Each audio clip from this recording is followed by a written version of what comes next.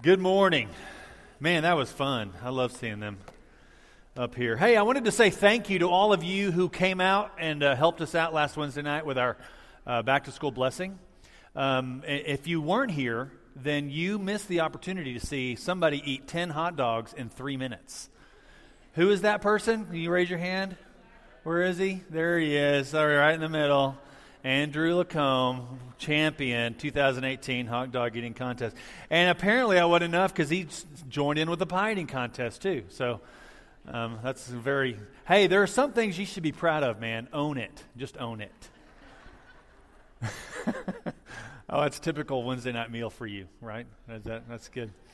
I tell you, this is a good day to be here. There's a lot of fun going on here, but there's also some good stories that are all around you. And welcome, you guys. I'm so glad you're here. If some of y'all are here for the very first time at how many of you are here just starting out at ASU?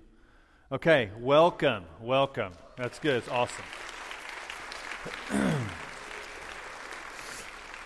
The one thing I've learned is that it's a good group of people. Doug's got a good program, and there's some great people who go inside that campus center. Even Paxton is one of those people, and he's a good one to know. So welcome. I'm glad you're here. A few years ago, I met a couple of kids. One of them was 11, and I think the other one was maybe about 8 years old, about a 3-year difference. But they were in Grapevine there, and they were the kids of a man that I had met. He'd gone to the church there, and this man he's just super nice and humble, and the kids are both, I don't know how to say it, but they're just good kids, So I'm talking to him about what you talk to 11-year-olds about, and he has a little higher language than I'm typically used to coming from an 11-year-old.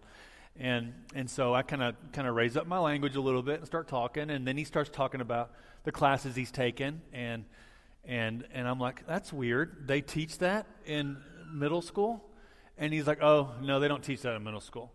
And I said something else about whenever I was in middle school, I'm trying to make a joke, and it ended up being dumb. And he says, well, my SATs, blah blah blah. I said, oh, you've already taken the SAT? Huh, well, good for you. I took it once and barely passed, and that was all. And he said, yeah, I made like a 1,500, 1,600. I don't really remember. And I'm like, okay, nice, humble. Turns out this is the very youngest student at TCU. 11 years old he started. He wants to be a quantum mechanic. It doesn't have anything to do with cars, right? Mechanic's a mechanic, right? No, but he's getting into quantum physics is what he's wanting to do, and he just graduated this past, I think it was last May, with his bachelor's in quantum physics. So it's kind of exciting, a lot of a big to-do about him. But what also needs to be said is that his little brother graduated from high school the very same weekend. He graduated from TCU. So, what I think is interesting about this moment in their life is that the little brother, the only reason he really wanted to learn is because his older brother inspired him to do as much as he did. So together, they started to really learn and to pursue it and to love and enjoy it. And what I love about it is that they're so humble. The dad is so humble. Typical kids, they love playing with lightsabers. They love playing little things that kids play with, but you know what? They love to learn. It's part of who they are. It's in their DNA, but they learn with humility. Which brings me to the question, are we open to learning in humility? If we think we've learned everything there is to learn about something, then we have the potential to become a little arrogant and prideful about that something we think we know so much about. And what happens if that something that we feel like we've known so much about is Scripture or something spiritual? What if we think there's not much more we can learn about a particular text? Could we become arrogant and prideful about practicing our faith? Arrogance leads to a hard heart. And hard hearts well, it's hard to teach those things anything. I guess the truth is we all have a lot more to learn. And it's our choice whether we do it intentionally or whether we do it unintentionally. And I will tell you that if we do not choose for ourselves what we're going to learn, the world will choose it for us. And if we do choose to learn, learning on our own will only take us so far. I mean, some of us will go farther, but every one of us will get to a particular point and we can't go any farther. It's like we've hit a wall or we're up against something we can't quite see around. And that is when we truly need a teacher and a guide. Now, last week we talked about Acts chapter 8. We're going to be there again, so if you want to turn there, Acts chapter 8, or turn your Bibles on and flip to it, whatever app you have.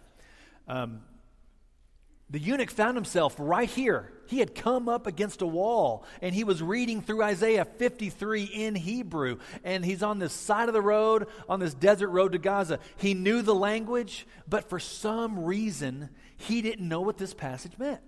Isaiah 53.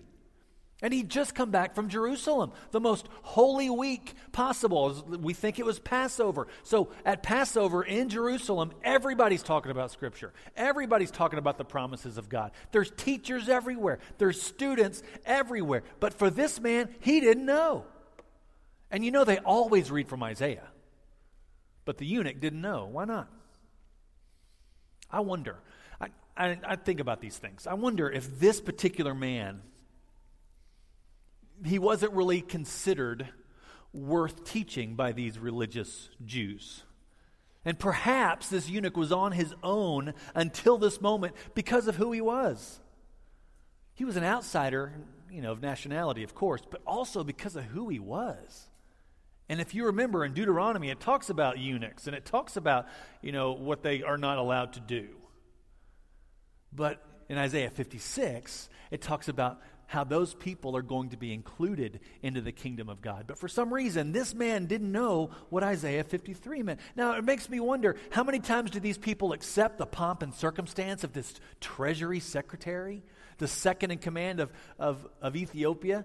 Or they'll accept his pomp and circumstance. They'll accept his gifts. But maybe they didn't really want to get close enough to teach or to even guide or help this man. Which leads me to this point as we begin. There are people out there who are dying to learn. But who's going to teach them?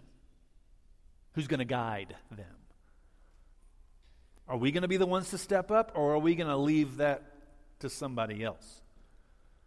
I mean, some people are so desperate to learn that they'll learn and they'll just find anyone. They learn by those people who are present, consistent. Maybe they'll even listen to the loudest voice. And if you don't think this is true, look at your kids. I know we want to teach them certain things, but you know what? They're more paying attention to what we do than what we say. In those moments whenever you get frustrated because your kid's acting just like you.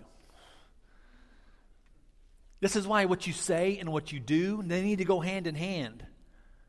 So how intentional, how consistent, how available are we at guiding others? And what is it that we're really teaching people? Now, I know you may think you don't have the gift of teaching. That may be true. But I want to tell you, we are all teaching something to someone. I don't care how old you are. You're teaching something to somebody. We are all teachers. We are all guides. And where are we leading people? What are we teaching? This is what we're going to talk about over the next few minutes. Let's pray for a moment. Our Heavenly Father, thank you for bringing us to this moment in this space with these people today. I know it's not a coincidence that we are here. We didn't just happen on this place, but I know that you have something to say. Lord, I pray that you would help us to just for a moment put aside those things that will distract us and keep us focused somewhere else. Lord, this is an important word from you, and I pray that you would help us to hear it. and not just hear it, but to figure out what it is we're going to do about it. Lord, thank you for those who are here for the 1,000th time. Thank you for those who are here for the first. Lord, we pray that you would bless us today as we bless you and your people. In Jesus' name, amen. So let's look at Acts chapter 8 real quick. Now, last week we looked at Acts chapter 8 through the eyes of the Ethiopian eunuch. We looked at it specifically through that. You can go back online, Facebook. You can watch the sermon, or you can go onto our website and listen to it. But today I wanted to shift our perspective to this event through the eyes of Philip. Now, who is Philip? From what we know, Philip was one of the 7 deacons that were appointed just a few chapters earlier in Acts. And just to kind of set that up for you just a little bit, there was some issues going on. Now, the early church decided we want to help people. So one of the practices was they would find the widows in their community and they would take food to them. Now, you had a couple of different groups. Now, you had those who were kind of Gentiles, brand new into the faith. Then you had Hebraic Jews, those people who are more traditional. Maybe they're locals. Just call them locals. Right? And then you had the Hellenistic Jews. These are Jews who may have had a Greek mother or a Greek father maybe, but they were kind of into the culture a little bit. They weren't much, so isolationist as the traditional Jews were, and so they kind of worked through culture a little bit. They may have had Greek names. They may have maybe had a couple of Greek or Roman practices. They may have lived maybe in the Decapolis, but these were still Jews. And they had joined in with this group, and they were following Jesus as well. So they would take food to all these people, but, as I don't know if it's intentional or not, but the traditional Jews were getting fed first. And at the least, the Hellenistic widows, they would probably just be chosen last and maybe get the leftovers. But at the worst, they were just getting completely skipped over. And so they started griping about it, and the apostle said, listen, we don't have time for this. We've got other things to do. We just need men to take care of this. We need men who will serve. And 7 men were chosen. Philip was one of them. He was chosen because he was, just like the others, full of the Spirit. The Spirit was on him. So this is kind of the problem that kind of brought Philip to the forefront here. Now, Philip is a Greek name. We don't hear the word Philip a lot. We know that there's an apostle named Philip, and we know this Philip. And some of these scholars actually says that the name Philip doesn't appear very much at all in other writings of antiquity. So Philip is a Greek name, but we don't know how many Philips there actually were. But we don't know much more about this person other than he was a servant. He was chosen to serve. A deacon. So let's begin reading in Acts 8, verse 1. This is what it says. On that day, a great persecution broke out against the church in Jerusalem, and all except the apostles were scattered throughout Judea and Samaria. Those who had been scattered preached the word wherever they went. Philip went to a city in Samaria and proclaimed the Messiah there. When the crowds heard Philip and saw the signs he performed, they all paid close attention to what he said. For with shrieks, impure spirits came out of many, and many who were paralyzed or lame were healed. So there was great joy in that city. Those who were scattered preached the word wherever they went. So here's hundreds, if not thousands, of followers of Jesus fleeing persecution. And did they go into hiding? No. Did they go and find themselves a quiet little place and kind of keep to themselves? No.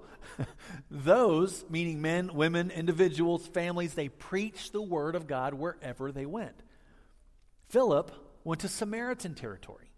Now that's kind of in the middle there. It's above Jerusalem, kind of a little bit below Galilee. So Philip went to Samaritan territory. That's typically not a place that Jews are really fond of going to.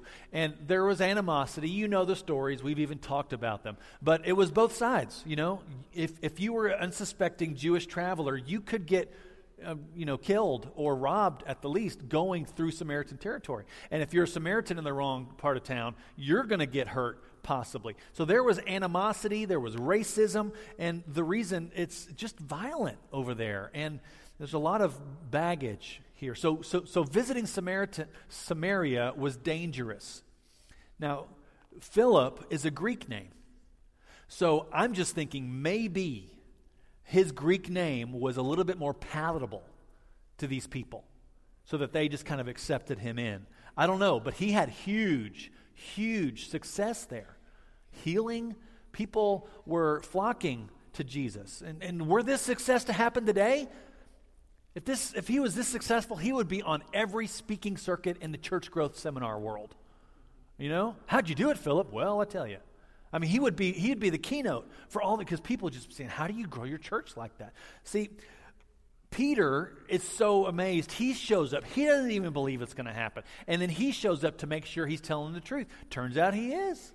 You have this really cool story about Simon the sorcerer in there. We're not going to get into that. But Peter is amazed, just like, Philip is, I'm sure. And this is even before Cornelius. Whenever Jesus tells Peter, hey, it's okay, I'm going after Gentiles too. This is before that. So there's huge success going on in this place. A modern day version of what's happening like this is in Cuba. Okay, I know a lot of us were kind of against the embargo being lifted, but I'll tell you, the first people were into Cuba, missionaries, God's people, teachers, guides. And I tell you, it is blowing up over there. It's amazing what God is doing in that land. People that we thought weren't maybe worth teaching, government worth saving. You know what? They thought the same thing about Samaria. God did amazing things there. The gospel, whenever it's taught, when people are guided, it leads to transformation. So the Spirit had a hand in what Philip did and where he went. And the question I have for myself is, what if the Spirit of God led me into a place that was a little bit dangerous and inconvenient? Because he knew I was the only person, maybe one of them, who could guide those people through that. What if the Spirit led you into a situation that was dangerous, unexpected, inconvenient? Because he wanted you to guide those people to heaven. Philip served, he taught, and he guided people who some considered not worthy of learning. So the Spirit said, good job, Philip. You were faithful with this. I've got one more job for you. Verse 26. We're going to skip ahead to verse 26. Now an angel of the Lord said to Philip, go south to the road, the desert road, that goes down from Jerusalem to Gaza. So he started out, and on his way he met an Ethiopian eunuch, an important official in charge of all the treasury of the Kandake, which means queen of the Ethiopians. This man had gone to Jerusalem to worship, and on his way home was sitting in his chariot reading the book of Isaiah the prophet. The Spirit told Philip, go to that chariot and stay near it. Have you ever felt that nudge, that urge to talk to someone? Maybe to encourage somebody, to pray for them. The feeling like you should at least say something. Have you ever felt that?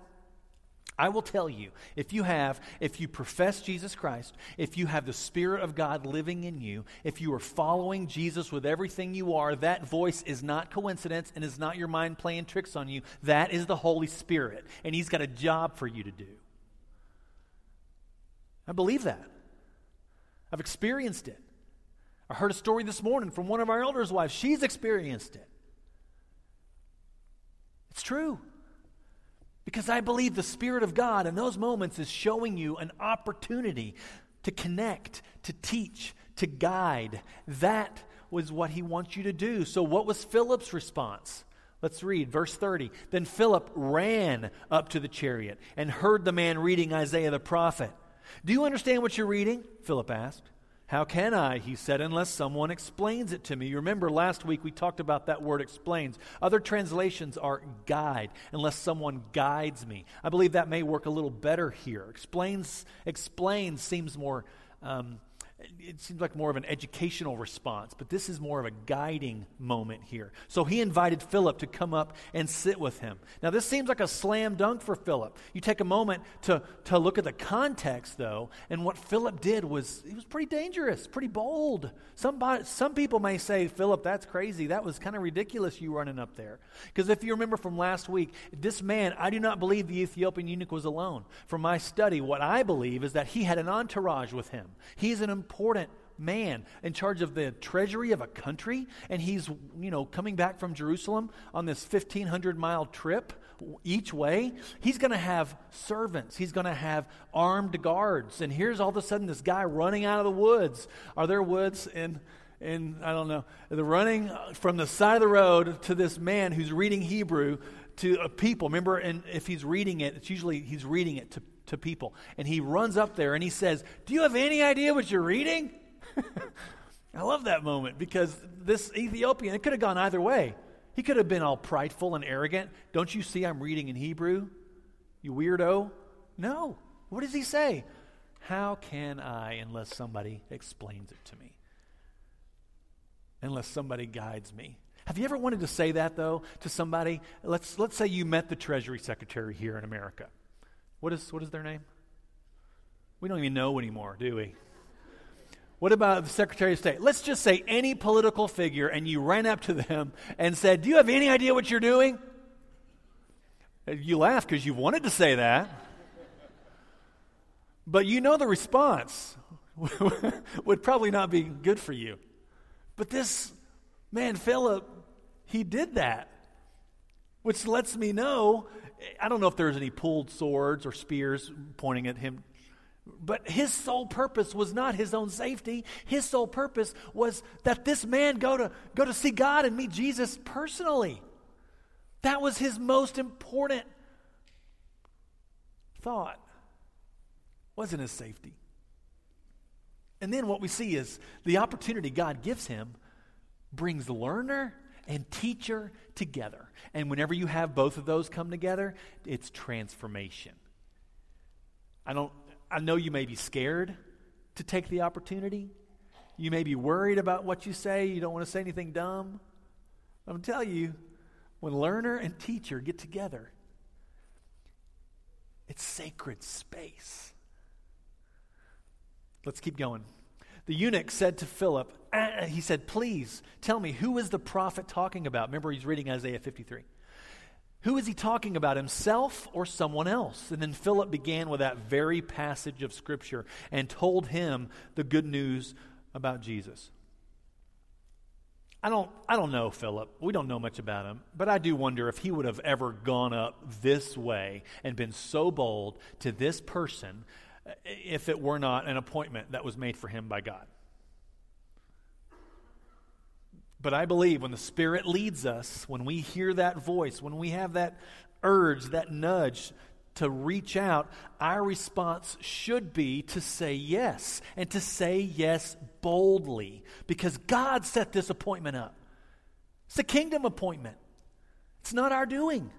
And whenever God sets up an appointment, there's usually a reason. And oftentimes, the opportunity to teach or to guide is divinely coordinated. So, we get to participate in a divine moment. I mean, how humbling is that? You know, Philip shares the good news of Jesus. I'm sure he shared his own story as well. And in sharing this story, this Ethiopian learned things only the Spirit of God can teach. And I want to encourage you. Did you know that when the Spirit of God is urging you to do that, when He's urging you to speak, when He's urging you to reach out to somebody, I want you to know when the Spirit is urging you and you open your mouth, it is the Spirit that will be teaching, not you. Every Sunday morning, I pray, Lord, keep my words out of this, and you speak through me. It's not about you. It's about the Spirit trying to reach somebody. We just simply have to speak and be willing to journey alongside those that we are called to love and to guide. It says this, as they traveled along the road, they came to some water. And the eunuch said, "Look, here's some water. What can stand in the way of my being baptized?" And he gave orders to stop the chariot. Then both Philip and the eunuch went down into the water, and Philip baptized him. And when they came up out of the water, the Spirit of the Lord suddenly took Philip away, and the eunuch did not see him again, but went on his way rejoicing. I really love the way this ends because it shows me that this was never about Philip at all. The Spirit needed him to help a man encounter the living God. And because Philip was willing to follow what the Spirit said, a man's life was changed, as was a nation. Remember last week we talked about this, Nubia, Cush, Ethiopia. Same thing. It was considered to those people the ends of the earth. It was below Egypt, down. And if you don't think one person matters to God and their willingness to speak matters to God, look at Philip. And because he said yes, because he ran and boldly spoke, the gospel began its journey to the ends of the earth, which is how Acts started. To the ends of the earth. So my question for us is, what could God do through you? Through a simple moment whenever the Spirit moves you to speak, moves you to listen or to share. And do not underestimate your power or your ability to teach and to guide, because it's God speaking through you. It is the Spirit moving you to complete this appointment He has set up. So don't underestimate that. So teach, guide, speak boldly, and journey alongside someone. Do it with those people who are close. Do it with those people who are not. And don't worry if you don't think you're qualified. Or if you don't think, don't worry if you don't think you're a teacher, because you are teaching. You're teaching with your life, you're teaching with your actions, you're teaching with your patterns, your routines. You're letting people know what you value by what it is you do each and every day, including weekends and Sundays. You're letting people know what it is you value and what it is you hold true. But also use your words. Use your words and be willing to go when it's convenient and when it's not. I will tell you, for Philip, I wonder if this wasn't that convenient. Most of the time when the Spirit nudges you, it's not going to be convenient.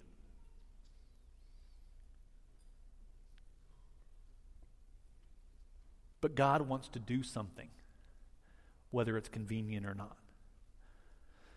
The only reason we really know about Philip is because he said yes. He said, yes, I'll serve. I'll do it. I'll help. I'll go.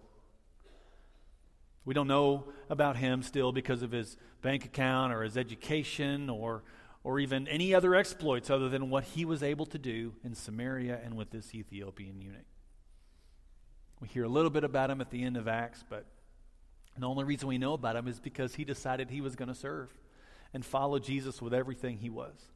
Which makes me realize as we close out this series that our legacy, the one that lasts, has nothing to do with us. The legacy that lasts is all about Jesus' legacy through us, through our life and through our story. It's not about our legacy. It's the legacy of Christ. So imagine what he could do through people who said yes, who were willing to guide and to teach. Imagine what he could do and the legacy he could leave through you. The print on the world through you. A Jesus-shaped print through you. What could he do? I'm going to encourage you today. It's your choice, really. Pray that God gives you opportunity as we sing in a moment. Pray that he shows you and that those nudges that you've maybe become accustomed to ignoring, pray that he makes them louder and more difficult to pass. Because he will. And I tell you, you will not be the same. Let's stand together and let's sing. We're going to begin another one next Sunday, and I'm excited about September. It's really going to focus on our faith, what that looks like 24/7. So my blessing for you is may the Lord bless you and may the Lord keep you. May the Lord make his face to shine on you and be gracious to you. May the Lord turn his face to you, and above all, may he give you peace. Amen.